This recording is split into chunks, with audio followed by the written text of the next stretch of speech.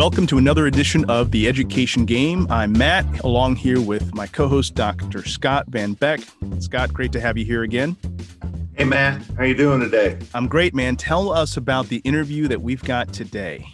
Well, I think we've got something really special. Mm-hmm. I think I say that every week, but it's true.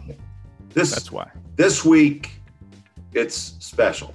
Yeah. So we've got a woman named Susan Zelman on the show today. And I met Susan a couple of years ago. And I found out that Susan, in a previous life, was the State Superintendent of Public Education in Ohio. Huge role, huge job. Yeah, really big. Ohio is I don't think it's as diverse of a state as Texas might be, but it's pretty diverse. Yeah. And you think about cities like Cleveland, Cincinnati, then you got rural areas. Yep. Got, areas up in the northwest part compared to Appalachia down in the southeast part of Ohio. And so we're going to have a conversation with Susan. Yeah. And Susan's got a book that she's writing right now, The Buying and Selling of American Children. Very provocative title. Love that title. And as we'll get into it, there's some real truth to that. So looking forward to that conversation. But before we get to that, Scott, we've got our plays of the week. Yeah. Right? Where we looking forward to those. Yeah. Where we talk through issues that parents really need to hear about as they're planning their kids' education and learning. All right. So we're going to do two today. One is going to be kind of at the high end, the university level, and the other is going to be for families that are really kind of struggling, because we want to make sure we have some understanding and discussion for like all spectrum, all types of families that we're dealing with. So the play of the week came from an article inside Higher Education that profiled university after university after university after university that had tons of kids testing positive for COVID.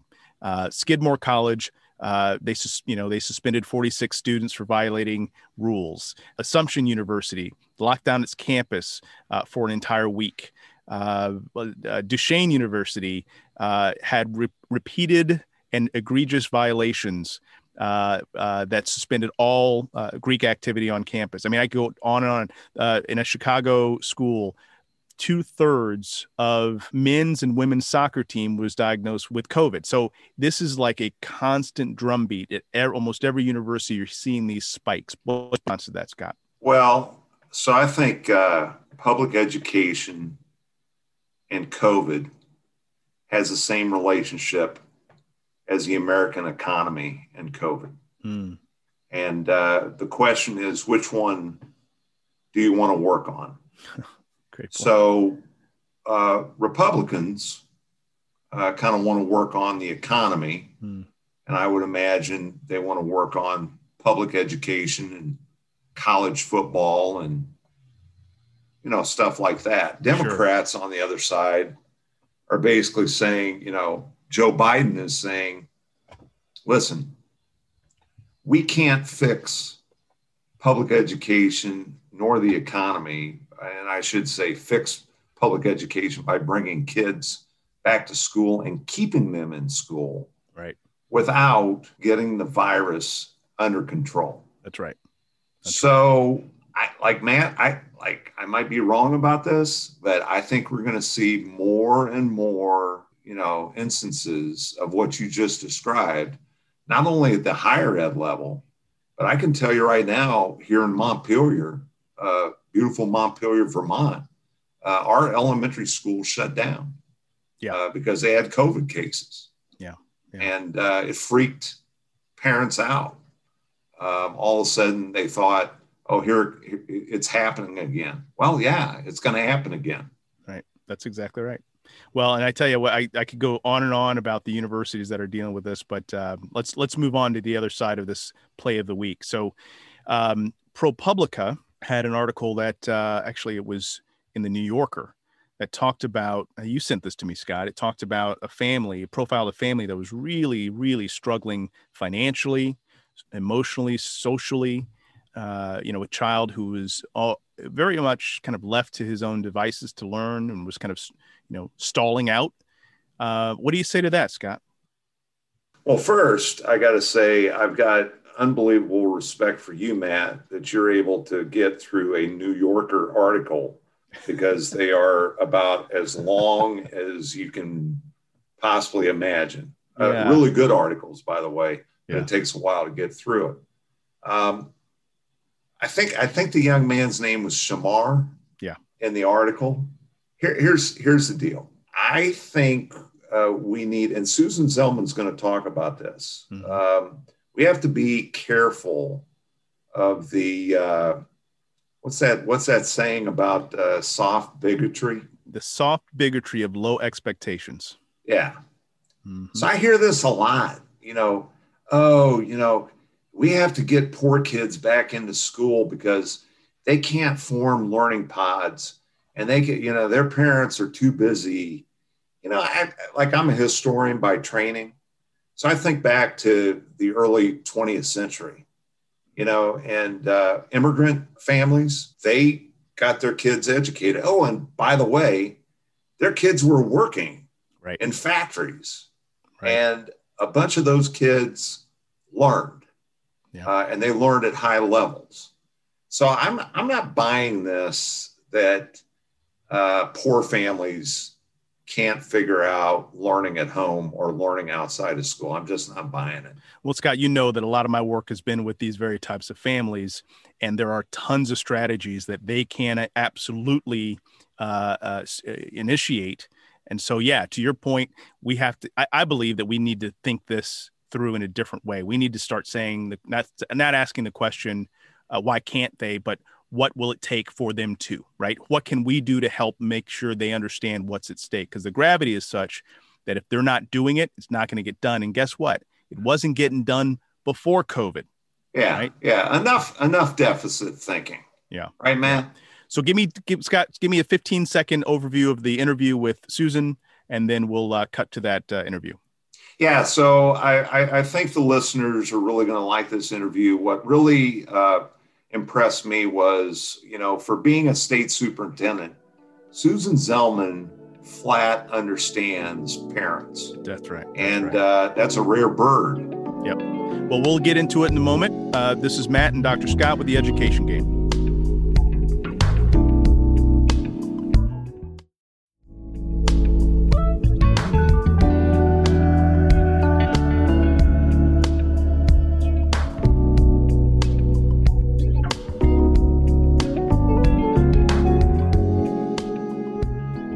Okay, we're back. This is the Education Game. I'm Dr. Scott, along with Matt Barnes, and we are so excited today. We have Susan Zelman with us. Susan, from 1998 to 2008, was the state superintendent for public education in the state of Ohio. And Susan, welcome to the Education Game. How are you doing today? I'm doing great. I'm looking forward to having a lively discussion with you. We're so excited to have you with us. And I'll tell you, Matt and my work really focuses and circles around parents. And, in the public education world, and I was in it 35 years, one of the things that I noticed was it was really hard, at least in Texas, for state leadership, state education leadership, to get a really good vibe around what parents thought of public schools, not just in districts, but like across the state. And like Ohio is a very big state, it's very populated, much like Texas. So I guess the first question is, are there any stories, any memories of some outstanding like parent engagement work that just comes to the front of your mind when you were state superintendent in Ohio? Yes, it really does. And I'll tell you, one of the first things I did in 1999 was to put in our Department of Education a parent unit and a parent coordinator who was absolutely terrific. We were in the process of sort of developing policies around what we called standard-based reform. In essence, it meant aligning what you expect with kids, how you teach them, and how you assess them. And I knew that we would never be successful if we did not engage parents in the state around that process. So, one of the first things we did is that we put together from this parent office a marketing campaign, and we sent out letters first to our, of course, our superintendents, keeping our superintendents, our principals, and our teachers informed about all of our policy initiatives. But we also had special outreach to parents. So we gave facsimiles to superintendents and school principals about the changes that we were making in education, with the hopeful that they would put it in their newsletters and distribute these letters through to parents through their kids. You know, at that time, we didn't have a very strong internet. In addition, one of the things that we did was I set up a parent advisory council, and the PTA helped me with this, the state PTA. And we had parent representatives from, I think we divided the state up into about 10 different regions. And I purposely wanted that to be a diverse group of parents, not only rich suburban parents, but parents from the inner cities, parents from the rural areas, and so forth. We actually also marketed to a lot of local radio stations about our parent education as a parent education strategy, to talk about the new standards for kids, the new curriculum frameworks, and the new tests. And in fact, we had take a test day. And we tried to have our advisory committee, we were pretty prescriptive about how that would go, and have take a test day when we had a new assessment system all over the state. And I remember I invited a lot of the politicians of the Columbus Public Schools and non-for-profits, and we did a take a test day at our downtown library to model that for other groups. We also did a lot of modeling for parent and student and teacher nights. And what we found very closely is that if you provided dinner or food, parents and their kids would come with the teachers. And food's key, right? Food was key. Yeah. Food was absolutely key. Boy, that whole explanation just sounds so comprehensive to me. But still, I think there is, as comprehensive as you can be at the state level, there's always the worry that you might be missing some of the parents, whether they're urban or rural or whatever the case. Why do you think it's so hard for state education leadership to connect, I don't want to say down into parents, but let's just say connect with parents? Well, it's not only hard for the state to do that, but it's really hard for superintendents, principals, and teachers. And all you have to do is to look and see what is being taught in our colleges and universities in superintendent certificate certification programs, principal programs, or teacher programs, and you'll see the whole parents and community engagement either absent or just paid, I would say, lip service to, and really not enough emphasis on it. So I think that's one thing. The second thing, I think, which I learned very easily as a parent, was that school. I mean, I taught the sociology. I was a college professor before I became a state superintendent. I don't have a traditional route into the state superintendency, but I'm going to use this story because I thought this was so illustrative. that, I have three kids. And my youngest kid, I used in my research when I was an academic, and actually he was on the BBC because he was so interesting mathematically in some of our research that the BBC came into our basement and tapped him. So I knew he was good in math. Well, it was the first day of school, and there was an assistant principal collecting certificates that their kids had the health examination. And my husband was taking him to school and forgot the certificate. So the principal lined up everybody for who didn't have a certificate and made the kids feel embarrassed. About an hour later, they took a math placement test, and my son didn't come out on the highest level. And he was put into a group of kids and a curriculum that he didn't find challenging. Are you the state superintendent at this time? No, I wasn't that. I wasn't a state superintendent, but I was an associate commissioner of education for the state of Massachusetts at the time. Okay. And I said to him, I think there was a mistake, and I think he was nervous. I talked to him about it. He said, I can't do anything about it. You have to go to the chairman of the math department at the high school. He controls everything. So I went to the chairman, and he said to me, well, you don't understand. I said, I don't understand why you even have these levels. Well, all kids should be getting this high-powered math curriculum, not only my kid. I said, and in fact, what my research was in children's and teachers' mathematical thinking. And I know my son is capable of doing more than this curriculum. He said to me such incredible things. He said to me first, well, you're the associate commissioner, so I'll move your kid. I said, hey, they're all my children, not just my kid. If I were sitting in your shoes, I would drop this low-level curriculum and I give all these kids this richer, more conceptual, exciting curriculum. So this is interesting to me. It gets to your point. And my point I really want to make is that schools are designed around the needs of adults, not necessarily the kids.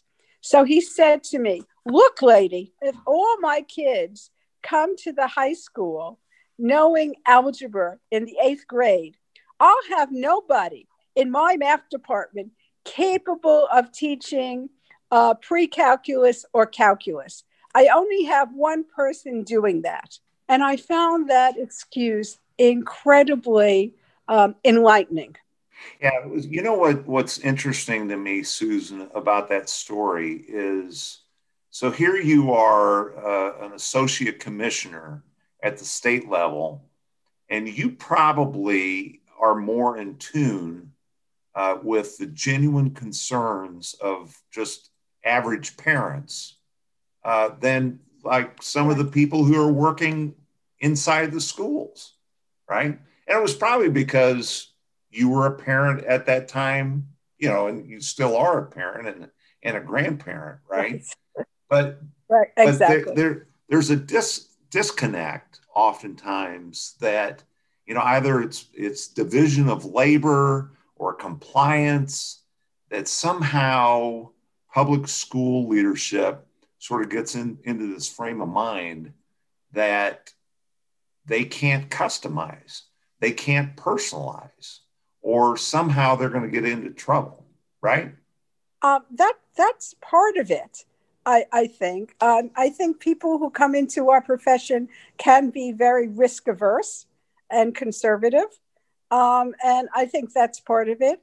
Part of it is their own hidden biases, particularly, in the sciences and in mathematics. They think, oh, well, if you're good in math or if you're good in science, you have to be smart, and they have these hidden biases, and they don't think, quite frankly, that there are high expectations for all kids. And I think that's also one of the problems in thinking about changing our school culture and our system. I mean, it's that a wonderful expression which I used to love, the soft bigotry of low expectations, which I think came out of Texas. Oh, wow. Yeah. Thanks for that. Thanks for reminding me that I think that was the Boston College study, right? Right. That looked at Texas.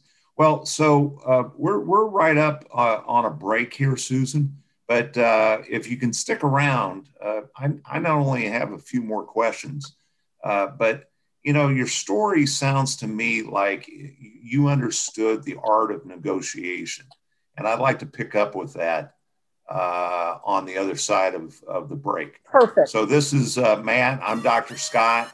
Our guest is Susan Zelman, and this is the Education Game.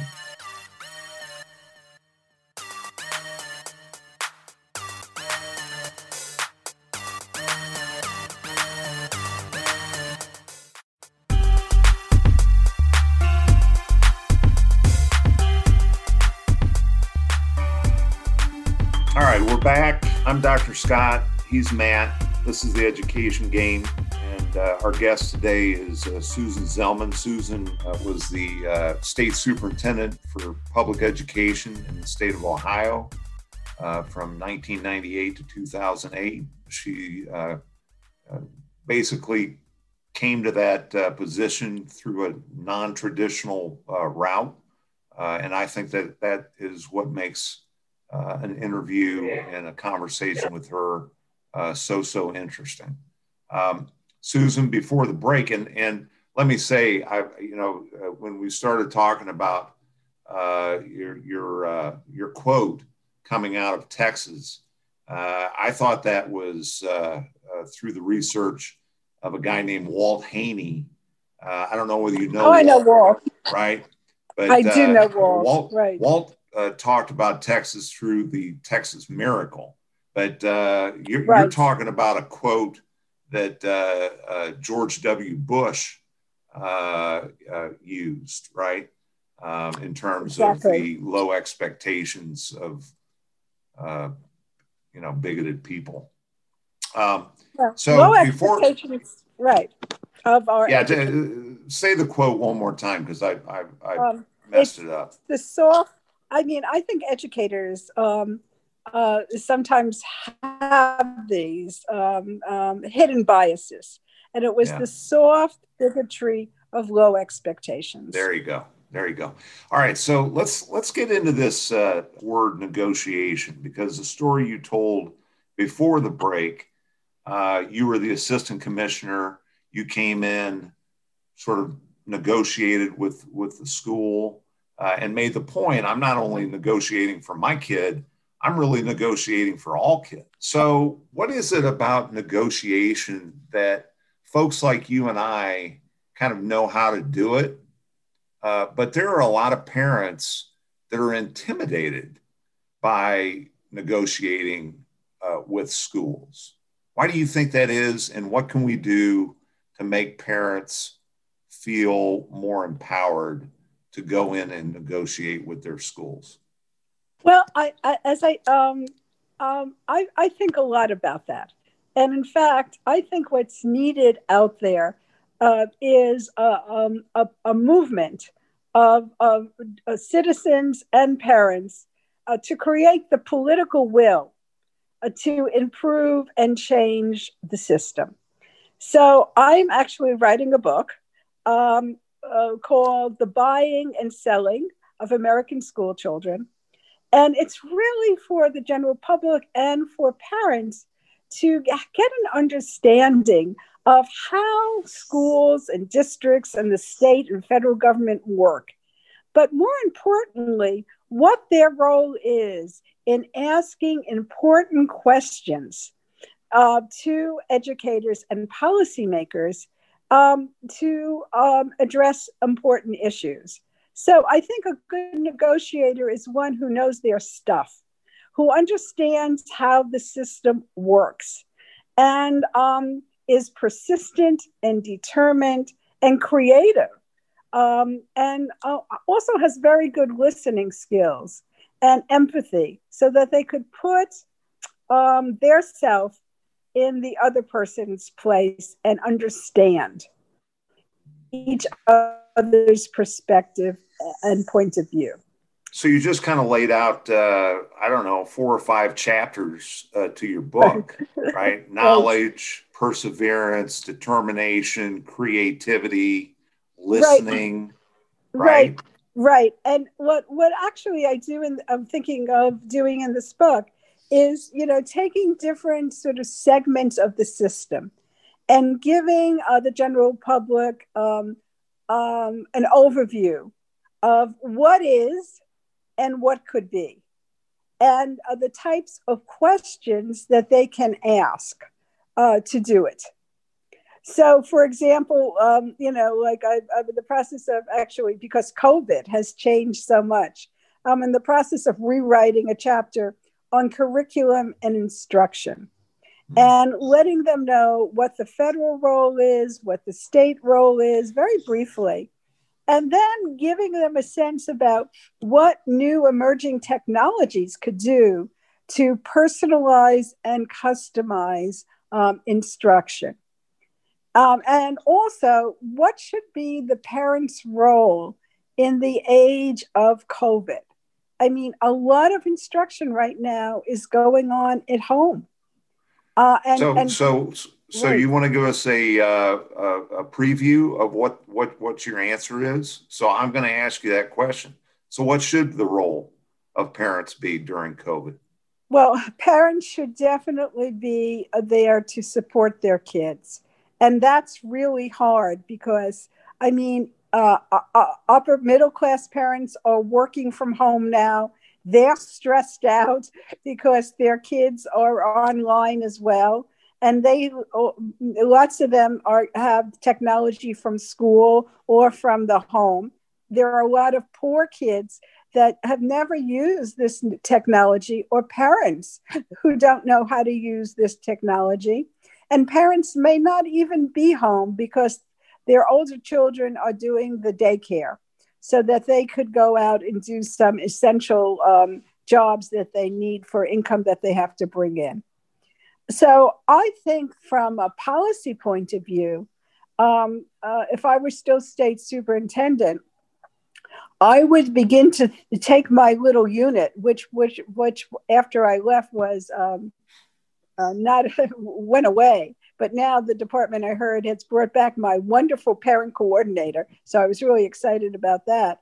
But I think they should focus more on parent education and where parent can get resources to help their kids. Amen to that. Amen to that. And that teachers need to learn how to, the teachers are in some sense, some of the teachers are in the same position. So you could be a teacher, but you have 3 kids at home who are also trying to learn online. And a lot of the stuff online is totally boring. I mean, I have 7 grandkids. One, Andy, who's really very smart and kind of very quick-witted. He said to me the other day, "Grandma, you would never believe this, but I want to go back to school again. I can't stand this. This is so boring." And he was a kid who never liked to go to school. But so it is boring, right? That somehow, school thinks that they can send whatever they're doing, inside of that brick and mortar to the house, and somehow it's going to be more engaging. It's crazy. Hey, Susan, so you and I, we just have a couple minutes left. You and I read a New York Times op-ed by Tom Friedman, and we had a pretty good conversation about it. I want to read you a quote from Friedman and just kind of see what's your reaction. This is what Friedman wrote this week. "The most critical role for K-12 educators, therefore, will be to equip young people with the curiosity and passion to be lifelong learners who feel ownership over their education. Obviously, everyone still needs strong fundamentals in reading and writing and math, but in a world where you will change jobs and professions several times, the self-motivation to be a lifelong learner will be paramount." Any reactions to that? Oh, I think I couldn't agree with Tom Friedman more. The question is, which I don't think Tom really talked about in his piece, is how are we going to get there? And that the reality is that the educational system has been around for a long, long time. And there are a lot of vested interests. So that's why I feel so passionate about my book. We have to create the political will to change the system. There are lots of ways which, people say COVID is going to change everything. Higher education will not be the same. K-12 will not be the same. Well, it could be the same unless we are very strategic and systematic about how we want to create that change, and also have a clearer vision of how we would create these lifelong learners, kids who would be able to deal with a future which we can't even predict, and be agile and flexible, and have not only the academic, but the psychological predispositions to be flexible and can go with the change and be self-motivated to learn so that it could be successful. Yeah. So everyone kind of understands why I like to hang around Susan Zelman, because Susan is able to explain what is on my mind better than me and better than most people. Susan, thank you so much for coming on the show today. We've been talking with Susan Zelman. She was state superintendent in Ohio from 1998 to 2008. And we're going to have you back, Susan. This has been, the time's just flown by. He's Matt, I'm Dr. Scott, and this is The Education Game.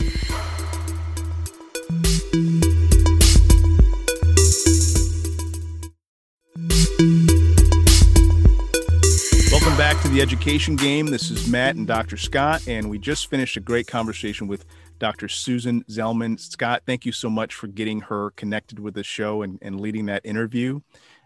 You mentioned before we started how she really understands parents, and you talked a little bit about that, didn't you, in the interview?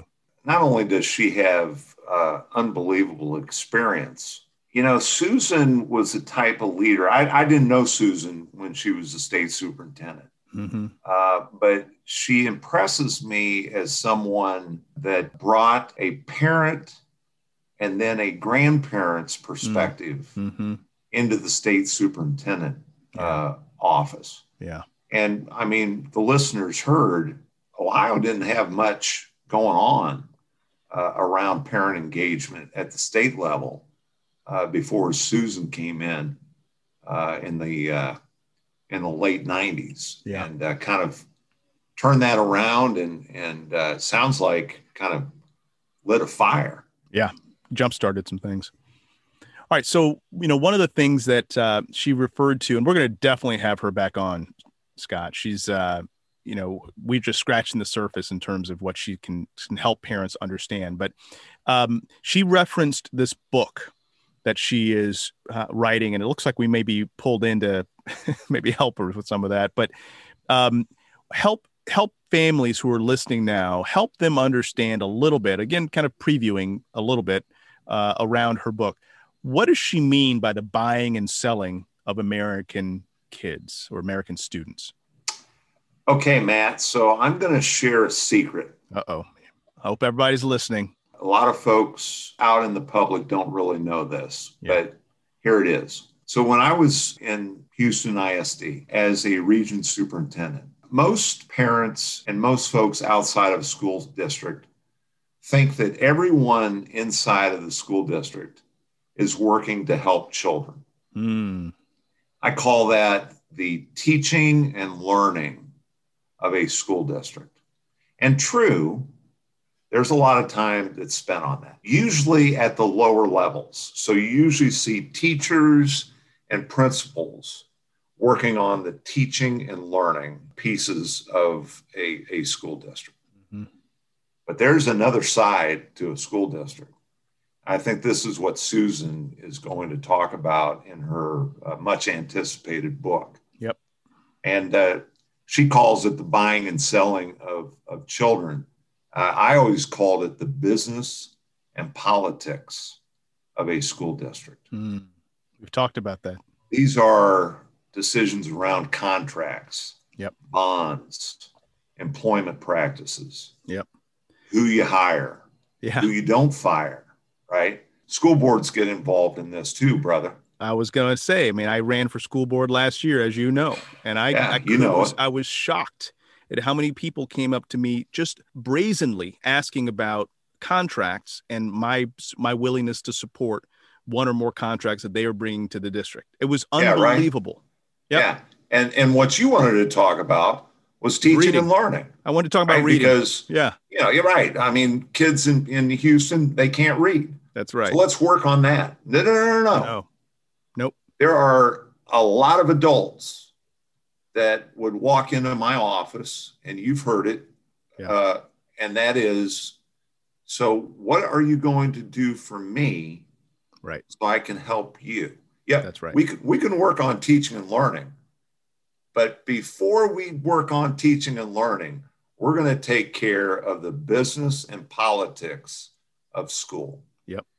And honestly, Matt, when I was region superintendent, that's really what led me away from the district to the nonprofit world, because I was totally committed to the teaching and learning piece. Yeah. I never really got a handle around the business and politics. Yeah. Never did. Well, and that's one of the unfortunate realities now. I mean, whenever you have institutions, I mean, Houston district is $2 billion. It's a $2 billion budget. So the amount of vultures and bottom feeders that are coming around trying to get their adult needs met absolutely outcompetes the students' needs being met. And that's, there's a really, really dark place in hell for family or for, folks who are prioritizing, adults over kids. Yeah. All right. That's the business and politics of school. Yeah. Well, I'm looking forward to her book. That's the buying and selling of children. Right. And again, that's a lot of parents do not understand that. I saw it close up. You've seen it for years, it sounds like. And there's a sense that if I should trust that my school is going to do right by my child. And I have seen that to not be the case. Scott, some of my history too, which I won't get into on this show another time maybe. So, all right, let's back up then, because the other thing that we're talking about is negotiation November. And that's the idea that this month of November, we're going to try to teach parents how to negotiate with the school, exactly for the reasons you just described. Because if the parent's not negotiating, that means the parent oftentimes and the child may be getting taken advantage of. So, Scott, tell me about a circumstance where a parent did it poorly, negotiated poorly with you, and a circumstance where a parent negotiated well with you in the schools. Oh, that's easy, Matt. A poor negotiation with me, either at the principal level or even the superintendent level, is when the parent would come in and start making demands for their child without the child being in the room. Wow. A good negotiation is when the parent stayed at home or maybe even came to school. But who was doing all the talking? The young learner. Yeah. Yeah. That, to me, totally different scenarios. Well, let me pause you there, Scott, because, I can imagine a young learner not feeling comfortable negotiating with an adult, with someone who has power or authority over them. And so how do you make that work? Well, the way you make that work is the way you make lots of stuff work. And that's training and coaching and practice. So practice. And I'm sure when kids would come in to my office and ask me to do things or want things, they had been coached or trained by their parents. Yeah. And like, I didn't have any problem with that. Right. So Scott, what you're getting at here is the importance of teaching your child the skills they're going to need for adult life. Right. And negotiation is one of those skills. Yeah. I think sometimes, Matt, we see negotiation as a dirty word. Yeah. Right. We negotiate everything all the time. I mean, you negotiate with banks, you negotiate with lawyers, sure. You negotiate with doctors, you negotiate with your boss, with business, with your colleagues, your boss, with subordinates, with your spouse, with your wife, with your husband. I lose the negotiation with my wife, by the way. I consistently lose that one. I need to practice. I'm sorry for that, because I'm 100%. Oh yeah, I have no doubt. But your point is right, Scott, that we negotiate all the time. There's nothing bad about it. But if you're not trained and taught how to do it, it becomes a long-term life problem, right? Yeah. I'm getting ready to put out a short video on all my social media about why schools think they work. And one of the things I talk about is the smugness of schools. Wow. Because they have market share, right? Yeah. They have serious market share. Yeah. So they're very smug about what they say and what they do. Well, Scott, let me jump in and say the smugness, it kind of depends on the families that they're serving, because and you and I've talked about this and I've seen it. The schools that are serving parents who have money, who have more options available to them, the school is not nearly as smug. But I've seen parents who are going to lower income schools where a principal will say to them, well, look, this may not be the school for you. Parent making a very logical and reasonable request, and the principal saying, take it or leave it. Right? That's the smugness that comes from knowing that parent has very few options in front of them. Yeah, I agree with that. The other dynamic is if parents are going to negotiate, it's usually middle-class parents that do the negotiation. That's right. That's, honestly, that's one of the things that I think I did not do a good job of when I was inside the district, and that is training and empowering all families to negotiate for their children. All families. That's why, Scott, I say that you are such an anomaly, right? That you have been in the system and you're able to now step back, look at it objectively and say, wait a second, that system is actually failing. It's broken to the point where, you feel like you need to fight to change it. So I appreciate it. I appreciate your stories. Matt, usually at my age, anomaly is synonymous with old. And weird. You got that one down. You got the weird definitely down, Scott. Yeah. Weird. Yeah. Maybe different. Weird's it's an anomaly. Kind of strong. No, it's an anomaly. We're just going to say it's different, Scott. Okay. Yeah. Okay. All right. Okay, Scott, we got a few more minutes, maybe one more minute for the big game. That's right. All right. Here's the big game. Let's hear it. So Getting Smart, those folks, they're out in Washington, Tom Vander Ark. Yep. They published an article, the innovative practices that are going to make a difference in learning moving forward. Yeah. So there are 15 of them. We're only going to talk about 5. Okay. I want you to give either an A to an F on how you think schools are handling these innovations. Okay. You ready? Yep. A positive learner experience. Oh my goodness. Supposed to be real fast, D, man. Come on. D. Credentialing capabilities. For the students? Yeah, for the students or the teachers. D. Well, D. Yeah, I'll rate low. I'm harsh. No, you're not harsh. You're kind of a kind grader. Is it like I'd be F? Yeah. F. All right. Competency-based progression. Oh, well, that's clearly an F. Yeah, clearly. Pathetic.